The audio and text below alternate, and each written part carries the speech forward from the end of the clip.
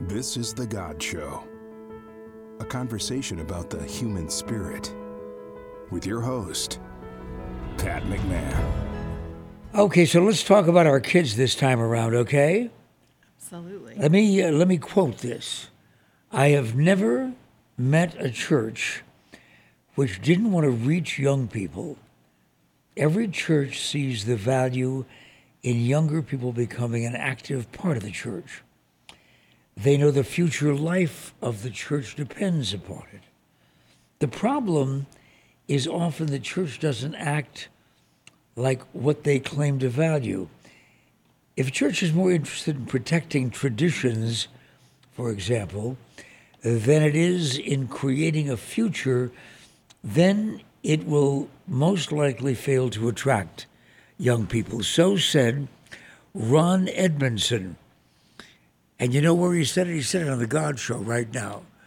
And this is Pat McMahon, and my guest to further expound on those thoughts about young people and religion and institutional churches, Sharon Fabyanic, Director of Life, Teen, and Youth Formation of the St. Patrick Catholic Community here in the Valley of the Sun, Greater Phoenix, Arizona.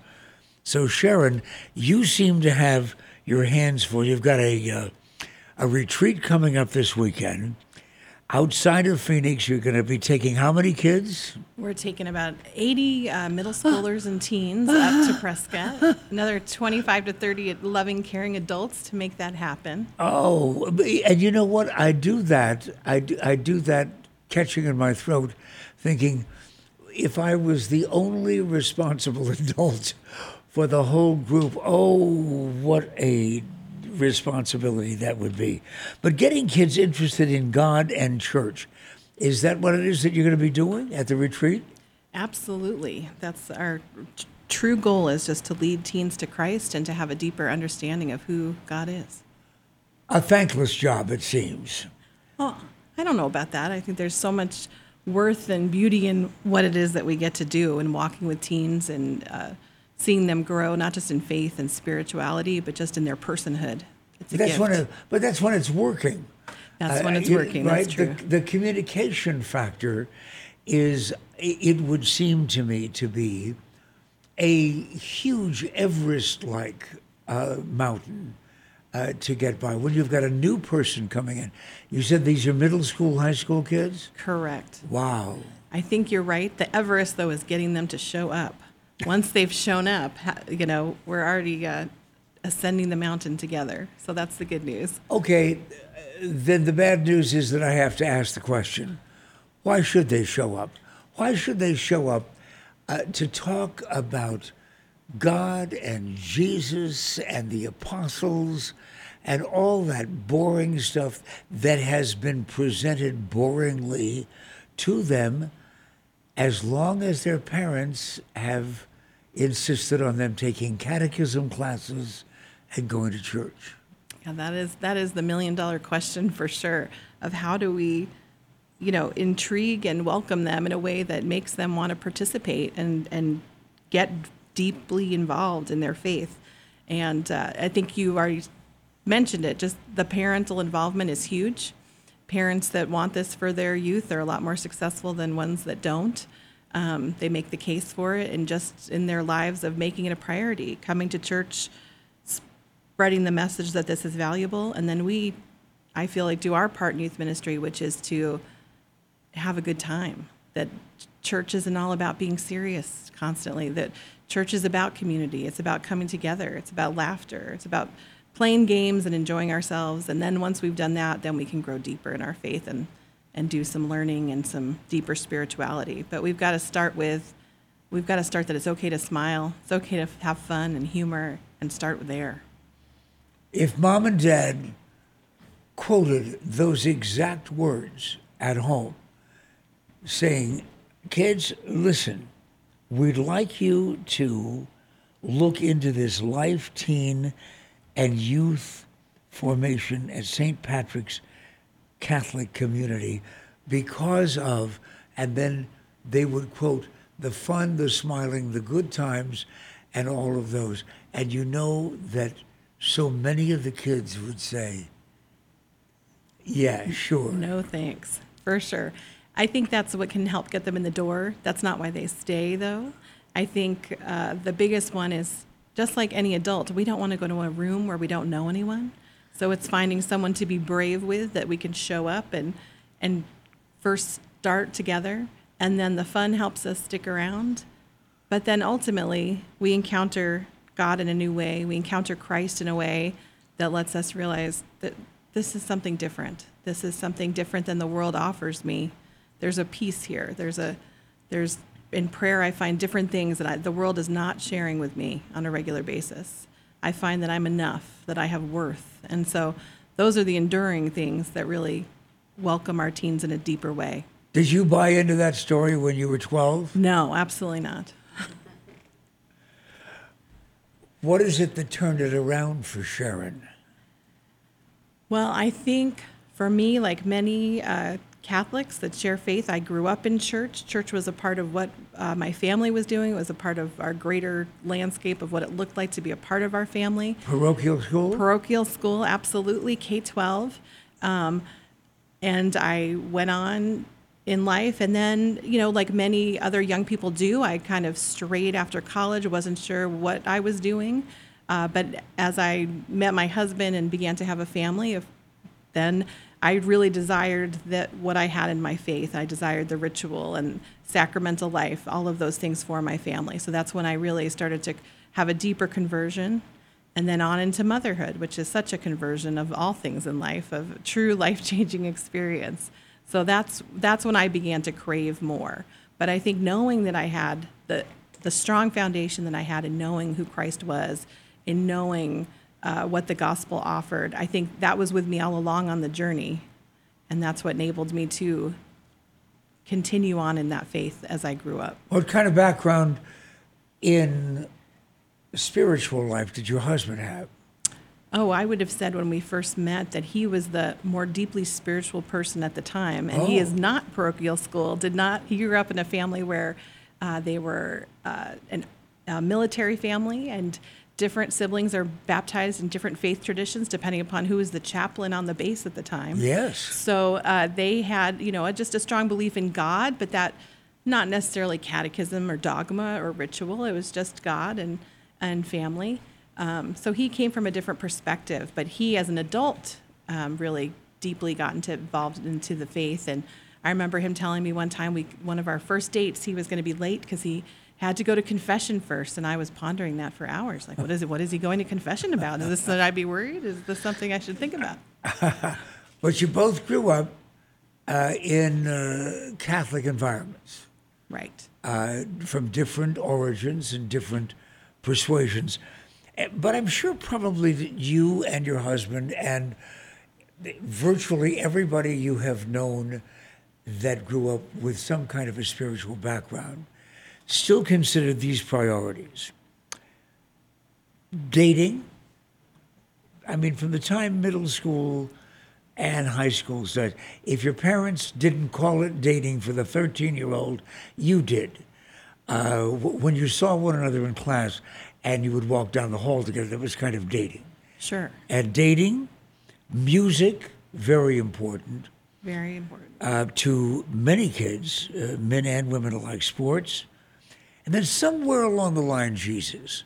But most of the time, that isn't something that most middle school and high school kids consider to be their highest thought priority. So introducing Jesus to kids who have experienced demeaning criticism from the time that they can remember, mom and dad, grandma and grandpa, Uncle Willie, who comes over to the house, makes fun of their clothes, the criticism of what they've chosen to wear, the entertainment that they have, music, television shows, movies. You're really going to let them go to see that movie? And also criticism of their friends. See, all of that comes from grown-ups. How do you counteract that with the work that you do, trying to get kids to understand that their best interests are your best interests. Absolutely. I feel like you were describing people that I knew in my life there. And that you will be taking to Prescott, Arizona Absolutely. on a retreat. People that will be at my Thanksgiving dinner in a few weeks. But yes, absolutely. I think you're right. You are counteracting that. But this generation is far less judgmental than my generation was and those that were before them. So really?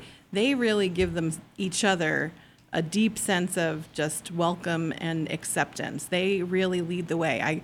We went on a retreat last year. It was a group of teens that really did not know each other.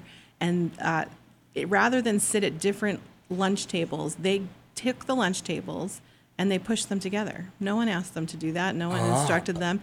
But they just had this deep sense of inclusion and just handled it on their own, that nobody was going to sit alone. They weren't going to talk about who was going to sit where. They just pushed their tables together. Where does that come from?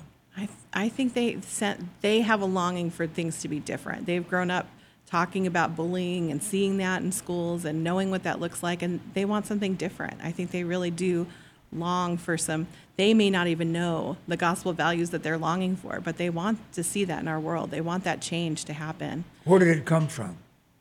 I think that's an innate thing inside of all of us, that we are hoping for peace. We have that deep longing for that sense of kingdom that's just already resides within us. So I think I've read books about the spirituality of the child, how sometimes children are so much more open, even our youth in their middle school and teenage years are so much more open to that than we are as adults. We kind of harden as we grow, and we lose that sense of perspective of just being open to that sense of, I can just make a difference in this situation. But they didn't get that from social media. They didn't get that from Facebook. I agree. But I definitely think that many of them get it in their home.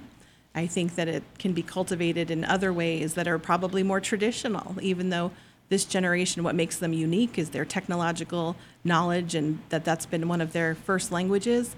But what unites them to the rest of us is the things that have been the same, that have been the constants, like family. Okay, in general, because there used to be constant jokes, stand-up jokes, comics who did family humor, and teenagers were the butt of the jokes. Always. Almost always.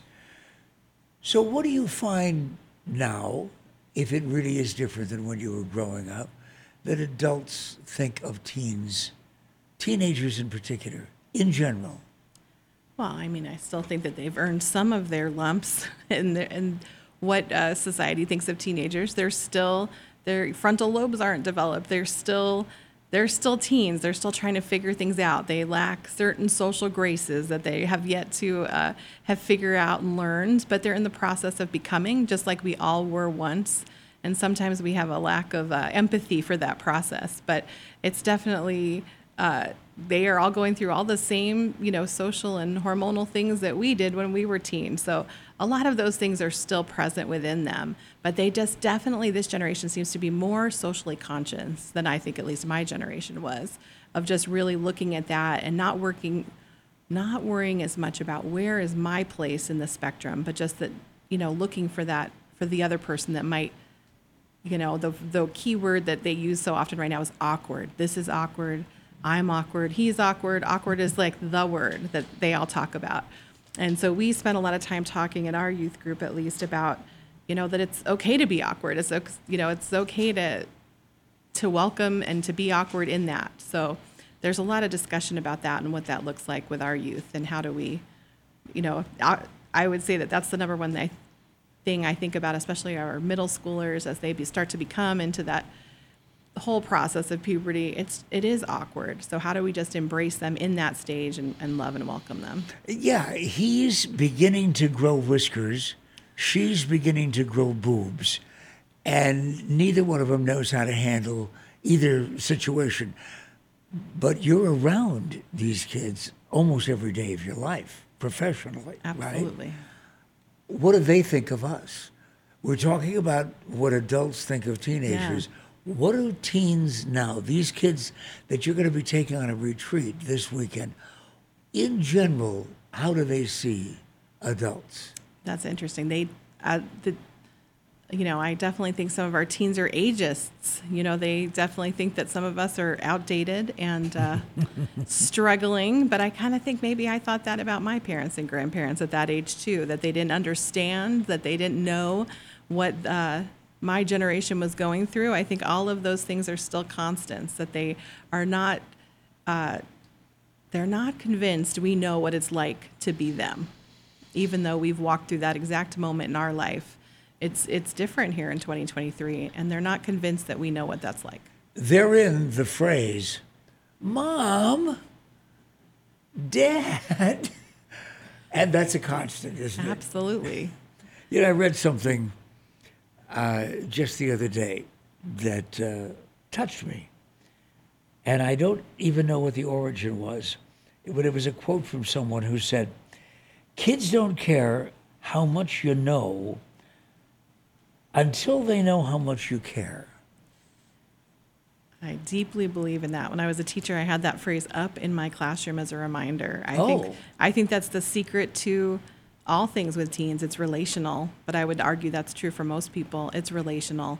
Nobody cares about your experience, what you consider to be the good news, faith or otherwise, until that they know that you're invested in them, that you care about them, their life, what they're going through, and who God has created them to be. Do most kids, now we're talking about middle school, high school. Sure. So let's, adolescents. Do most of them that you talk to and who talk to you believe they are cared about? The majority do. There's some that have a hard time. They do believe that they're cared about. Sometimes they have a hard time believing that they're worthy of that care. They think that they have possibly done something that was so unique that has just removed them from that love, that if their parents knew the truth, that love might not exist for them, or if that God knew the truth about them. Now, but is that just Catholic guilt, or do Lutherans also go through that? I don't know. I think there's a lot of guilt out there in the world to go around. I don't think Catholics have all the guilt in the world. No, well, we've been told that Jews invented guilt. That's true. And that Catholics just refined it. There you go. We definitely have our share. Catholicism. What a tough story to tell a kid growing up. Honey, yes, I know you're only 5, but you have to go to church with us. No, not Sunday school. This time you're going to go to Mass with us. Well, why are they passing that basket around, and where does that money go? And, oh, wait a minute, they're going to do it again? Why are those people lined up at the Mass? And what is that priest doing, passing something out that they put in their mouths? I mean, all of that mystery and the miraculous nature of the Catholic service. You start a child with that. How do you explain? And why would a kid 13 find it interesting? Oh, for sure. That's a tricky one. So hopefully many of our kids have really experienced the faith and grown up in it, so that there's been lots of time for them to kind of dwell and see and wonder and ponder and ask all those good questions. For our teens, though, sometimes I'll ask, when you're at Mass, are you able to hear the readings? Are you able to hear what the priest is telling you? Have you focused in on these different parts of Mass? And they'll look at me and say, I missed that. So we try to break it down and just talk about it in small pieces. Anytime that we've talked about it, I really do see the weeks following, I do see teens that are sitting up a little taller, invested a little more deeply. We try and encourage habits that are just great habits in general for all Catholics, never mind teens, but just to read the readings before they go to church on Sunday. We do text messages and say, hey, have you checked out the Sunday readings, and send those out to try and encourage them to know what the topic isn't a surprise. It's not meant to be a mystery. You can know what Mass, what readings we're going to do before you even show up. But that reading often is written in tricky. Such a boring presentation. I mean, it's not the kind of thing that you'd pick up at a bookstore and say, oh, I can hardly wait. Well, I don't know. I think there's some really racy topics in the Old Testament where if you... But it's still written, though, it's still in written a style that doesn't embrace me as a kid. That's true. And that's what I think is our role at Life Teen, is to really break things into a way that is accessible for this generation, for all generations, but really that we can look at how can we reach teens? How can we use analogies that share just what's going on in life, in the world, and how can we say, hey, this is exactly what was happening here. This is exactly what Jesus was talking about in the gospel, or this is exactly what David encountered with Goliath. How can we go forward and share that the messages in the Bible are timeless, that they're for us, they're accessible, but we have to walk with teens on that. I agree with you. Sitting in Mass on Sunday is sometimes not the best access point to help our kids grow in their spirituality. The ritual, all of the things that make our Mass beautiful, they can absolutely also be the thing that distance our youth from having a deeper understanding with God. Because everything in Catholicism, and I say that, John Patrick Michael McMahon, coming from generations of Irish Catholics, everything is so historic. Rarely do you ever hear a sermon about what happened last week, and did you see that in the paper? Or, no, you didn't see it in the paper because your family doesn't probably get a newspaper, but did you see it on the news? Have you been talking about this? Because it does relate to Gaza, Israel. It doesn't have to do with Judaism. It has to do with faith in God from two different perspectives. But the Catholic Church seems to be based on so much history. And kids, as long as I can remember young Catholics talking about Catholicism and the Mass and the existence of it all for 2,000 plus years, it's that everything is so old-fashioned and therefore boring. Why did he have to call them apostles? Why couldn't it be the Marvel group? He didn't think to coin the Avengers. He went with something a little different, huh? But you know what? If someone teaching interesting facets of the religion, if they said, okay, well, now we have the Avengers with superpowers, but none of them walked on water, for crying out loud. How about this guy? I don't know if anybody does that. I think I'm going to recruit you for youth ministry, because those are exactly the analogies and metaphors that we use to really make that gospel come alive When you today. say we, who's doing that? Not just myself, but tons of youth ministers all over the Valley.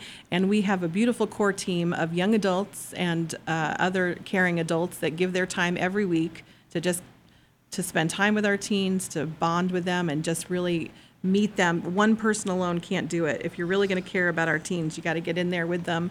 These core team is amazing. They go to see kids in their basketball games. We show up at football games. You have a swim meet and you want us to come, two of us will show up and cheer you on. We are excited to be a part of the teen's life, which takes a big team. They never forget that you showed up.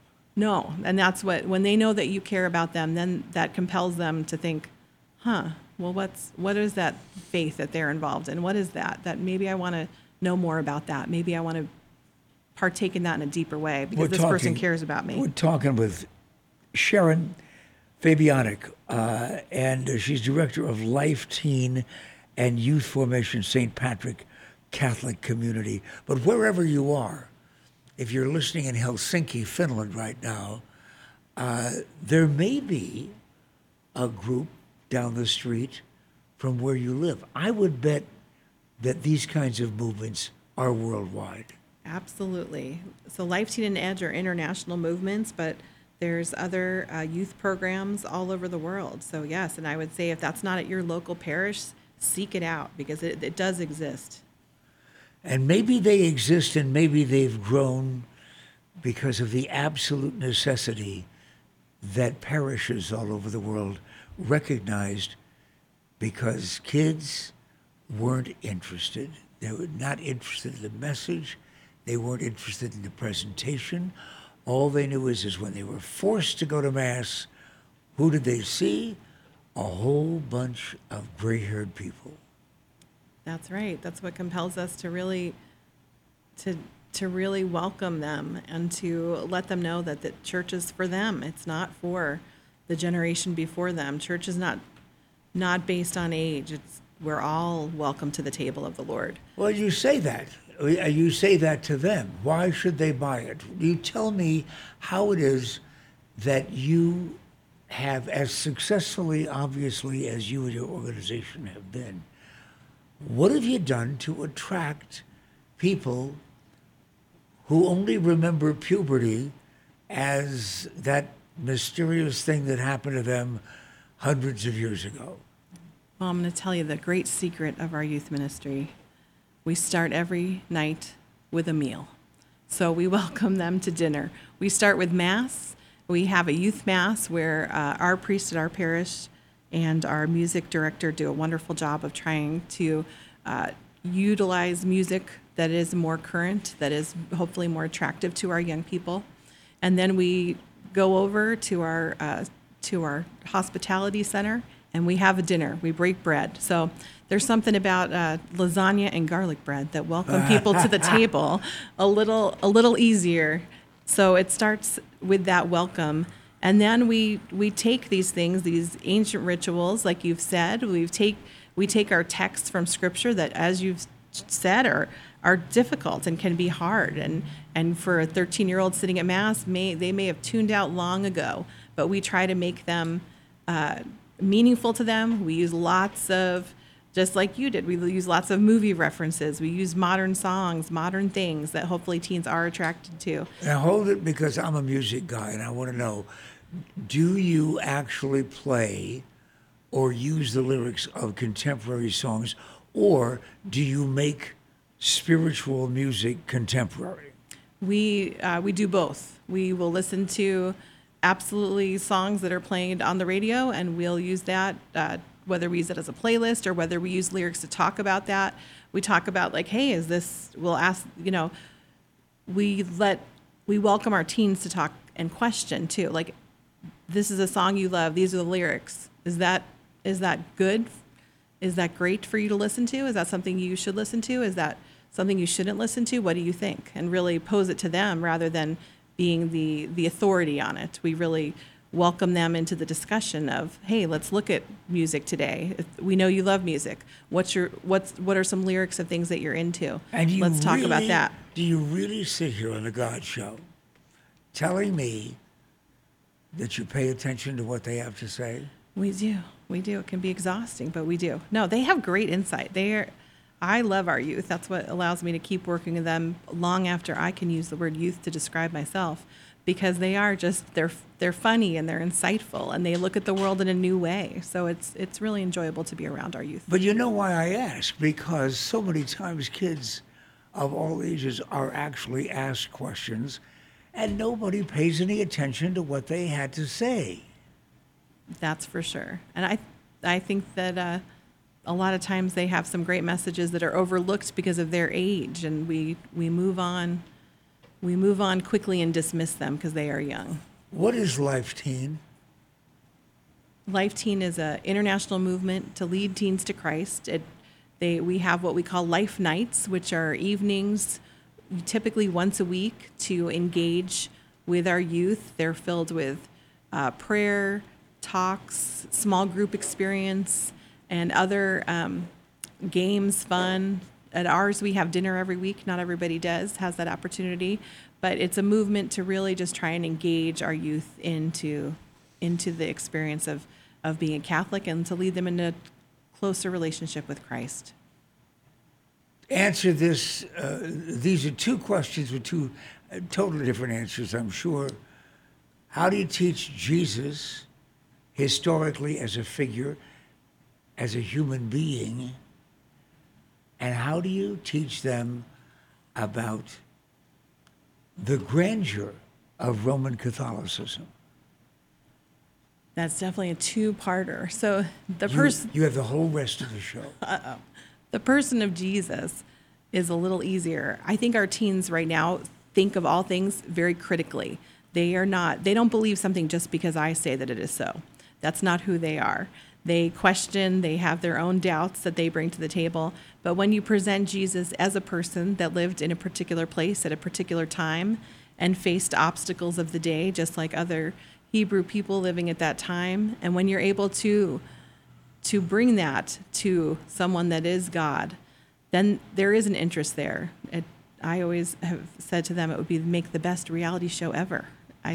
And talk about Jesus in that way, that they are interested. They do wonder why this person that is God would answer people that were critical of him and answer questions and not just take the power and act with such humility. Do any of them ever watch The Chosen? Yes, there's a lot of our teens watching The Chosen.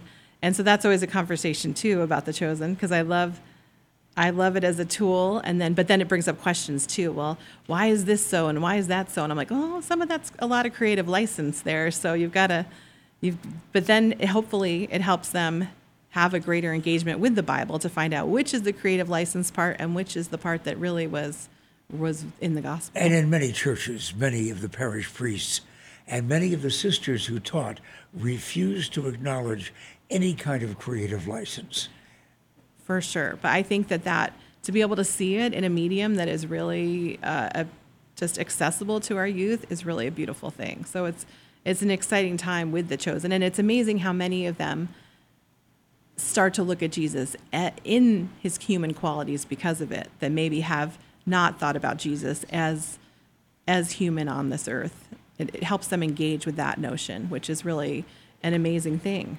Ever have any of the kids that you're teaching bring up the sins of the church? Bring up the things that the church has been guilty of when it comes to the violence toward other religions in history? The Knights Templar, Joan of Arc? I think a lot of our youth are, they've grown up in a time where there's a lot of mistrust of things in general. They're not particularly trusting of their government. It's not just their church, but they don't necessarily look at history as positive or the way that any real organization comports themselves as a positive thing. So I think they really kind of take it for granted. I don't think that that's a barrier for them like it may have been for other generations. Really? I think it's a barrier for sometimes teens that don't want to partake. Like that's what they'll say is that. But usually I don't know that they even know all of our church history. As you said earlier, there's so many things to know about the faith. It's not an inch deep. It is as wide and vast. Between the beauty of the church and then you have God, there's so much mystagogia and things to know. It's a lot. Is your organization similar to Young Life? And Young Life is primarily a Protestant-based organization for kids, right? Yes, I would say that there's some similarities in the two programs. I recently read something that in its brevity just knocked me out. And that is, again, a comedy routine that starts with kids these days. So 20 minutes now is going to be stand-up material. Not this. Kids these days have a passion to be needed. Do you think more than their predecessors and other generations? And why? I think maybe so. I think getting involved in service and other forms of social justice is a huge charism of this generation. They are, other generations have needed things like a bowling night or let's go play volleyball. And this generation shows up to do things like go to St. Vincent de Paul or to go to Feed My Starving Children in great numbers. They do love helping others. I definitely think that, like all people, they derive a great deal of self-worth from doing that. Where did that come from? I don't know. I wonder if this generation is, they have not had the opportunities to pull their weight, as I would say, as other generations have. A lot of them have grown up in a world where safety was the number one concern. These are kids that have, they were young kids. They were not born yet before Columbine. They were young kids during Sandy Hook. Parents have been, safety has been our primary concern in raising these teens and our middle schoolers. And so some of them haven't had the opportunities to kind of get out and where previous generations may have gotten out and helped people that lived on their street. They may have pulled weeds for an elderly neighbor. They may have, helped someone in the neighborhood clean out a garage or do those things. I don't know that this generation has had all of those opportunities to really invest in just the people around them. So when they can help the greater good and they can get involved in things, I think they're just really genuinely happy to do so. Yeah, you mentioned Sandy Hook and you mentioned those tragedies. And it occurs to me that no matter how many times adults say, oh, yeah, absolutely, I know exactly what you're going through because I did too, and my parents did, because every time is the same, but it isn't. It's not. No.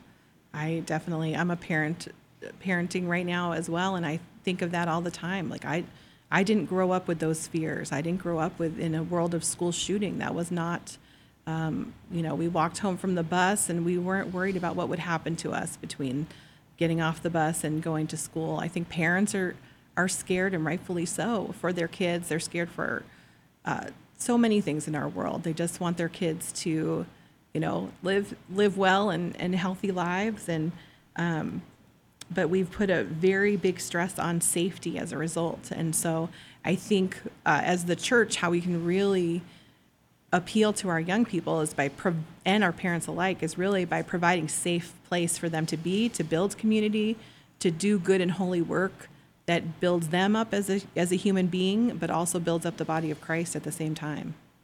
So here these kids are, the kids who want to be of service to the community and to individuals in the community, and yet you're representing a church who teaches that LGBTQ people are sinners. How do you handle that kind of conflict?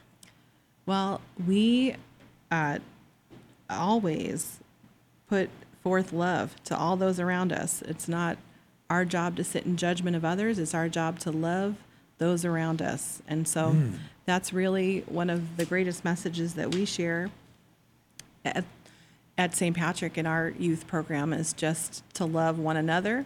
At the age of the youth that I work with, we really just, that all people have an inherent worth and dignity that's given by God, and that's the most important piece of that. But the church doesn't teach that.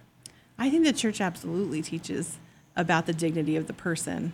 I definitely think that the church gives the model of all good and holy things for humans. I think it's hard sometimes for teens to sort all of that out, and the best way we can show them what the love of God is just by loving one another well. And so that's what we try to do. Well, we're talking about then parts of our society known as the gay culture. And now probably more than any other time that I ever remember, talking about reality of the confusing duality of a trans person that these kids are going to school with. A surprising number of them know trans kids. Oh, for sure. But the trans kid isn't welcome in the Roman Catholic Church the same way that the kids that you have in your organization is welcomed. Well, all kids would be welcome through our doors. Really? But we would, well, they're kids. We've got to walk with them. Only in a relationship can you affect people and love them. So we would welcome all kids to come, but we want them to get to know Christ and his church. I think our children, too, they are just presented with so many different mixed messages in the world today. It's so hard for them to know what is truth, what is not truth. And we absolutely can't even have an opportunity to share the wisdom and to share God's love with them if we've closed the door. So one of our favorite things to say is all are welcome and all belong. And we really try to practice what we preach. And God said, according to the sermon some Sunday, God said that all human beings are created equal and should have equal opportunities, except for women achieving very specific areas of responsibility and leadership in the church. definitely an area to ponder in our church. But it's another one of those things where the church doesn't seem to acknowledge its flaws. Well, I think Pope Francis is definitely at least open for conversation and discussion. I think in this synodal process that we've watched, St. Francis is definitely kind of widening the potential. Women are coming to the table. They're welcome for the first time. So I know how slow change is in our Catholic Church especially. Tortoises might be a little faster than change in the Catholic Church. But it's also exciting to just see that it's evolving and that conversations are happening. And I think it's all good and holy things that we're discussing and talking about. And it's exciting to see what will happen in the future. Well, what good and holy things are you going to be talking about in Prescott this weekend at the retreat? Well, our retreats always have a fun theme, and then they have a very holy theme. So our fun theme is football. So we will be retreating with the Chiefs and the Cowboys, the Eagles, the Steelers. We're going to have a great time with that. Pardon me. Don't forget, the Cardinals. The Arizona Cardinals will absolutely be there. So you could use them as non-sinners this coming weekend. Well, you never go on a Catholic retreat without bringing Cardinals. I mean, that's like a key part. Cardinals are always welcome. We've got Saints, of course, too. Right, and after all, the Cardinals have their own college. And then in a deeper way, we'll be learning about the third person of the Trinity, the Holy Spirit. So the Holy Spirit's a great access point for our youth that maybe just don't even know what that is. It seems ambiguous to them. And then those that do have a deeper spirituality, how do we pray with the Holy Spirit and invite that into our lives? What should I know? What should I know as a Catholic kid about the Holy Spirit that I didn't know walking into this classroom? Oh, just that the Holy Spirit's there to walk with you and give you strength in all of your most difficult times. So that you have gifts. A lot of our youth are not accessing all the amazing gifts that God offers us. So we want them to know that those are, we know if they had Amazon gift cards sitting in their wallet, they would absolutely access those. So we want them to know all of the gifts that God provides for them that is there to strengthen them on their journey. Okay, but wait a minute. Excuse me. Pardon me. Do they call you Miss Fabyanic, or do you give them a break with that name? I'm Sharon. I'm absolutely Sharon. Excuse me, Sharon. I'm in the back row. Why do I need the Holy Spirit if I've got the Father and the Son taking care of all the rest of it? Oh, absolutely. So we'll talk about that. We'll talk about definitely, all of us have had a father, whether they've been a great father or not. We know what it's like to have a father. We meet the person of Jesus in the Gospels and learn who Jesus is. So the Spirit is definitely the piece of the Trinity of our relational God that is definitely the most vague, a little bit nebulous for our youth. So we just try to break that open about how that the Spirit can really be present in our lives in a daily way, in a meaningful way to each of us. You talked about Pope Francis, really a popular guy in and out of the church, an international figure that people seem to be attracted to for a number of reasons. And there's nothing sweeter looking than the video that you see of him holding a little child up and kissing him or her on the forehead. What do you think, as someone who teaches Catholicity and who teaches Christianity and who teaches the basic goodness of mankind, am I there so far Absolutely. with the organization? This is us. What can the church learn from its youth? The church can learn so many things from its youth. I think the number one is just how important it is for us to just all know our inherent value, and to just, our youth are just really inclusive of one another. And I think that that's something that we could all be doing better in the world, is including one another, welcoming everyone to the table in love and in charity.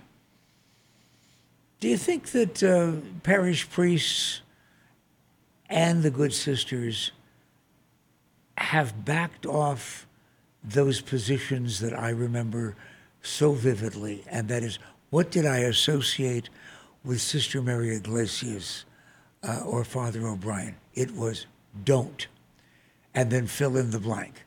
Don't this, almost everything. And if I did, the other word was shame. And then one other word that was constantly associated with behavior in general, sin. And at least Catholics had a choice between venial and mortal sins. But there was so much negativity about my behavior as a kid. And I was a pretty good kid. But I was a pretty good kid because I was afraid of the don't, the shame, and the sin. Yeah, I definitely think that is definitely a hallmark of some of the homilies that I remember growing up was the what not to do, the don'ts.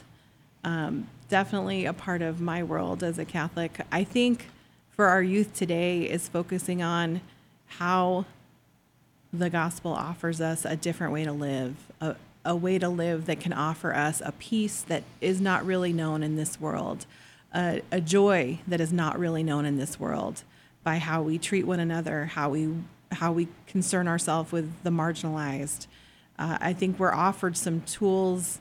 You know, I always say to them, you know, I know there's no guidebook for life, but this is pretty close. If you're willing to do the work to really do the translation from the Bible to your life, the work is worth doing, that the message is here for you. And I think that is one of the biggest pieces.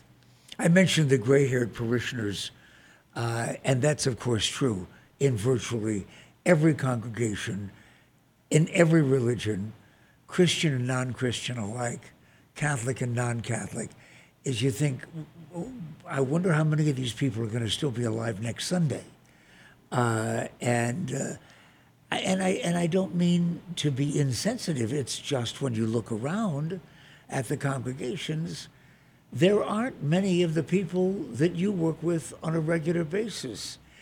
And you know what? My wife, Duffy, who's a psychologist, when she found out what we were talking about on the God Show today, I said, what would you like to see that's different?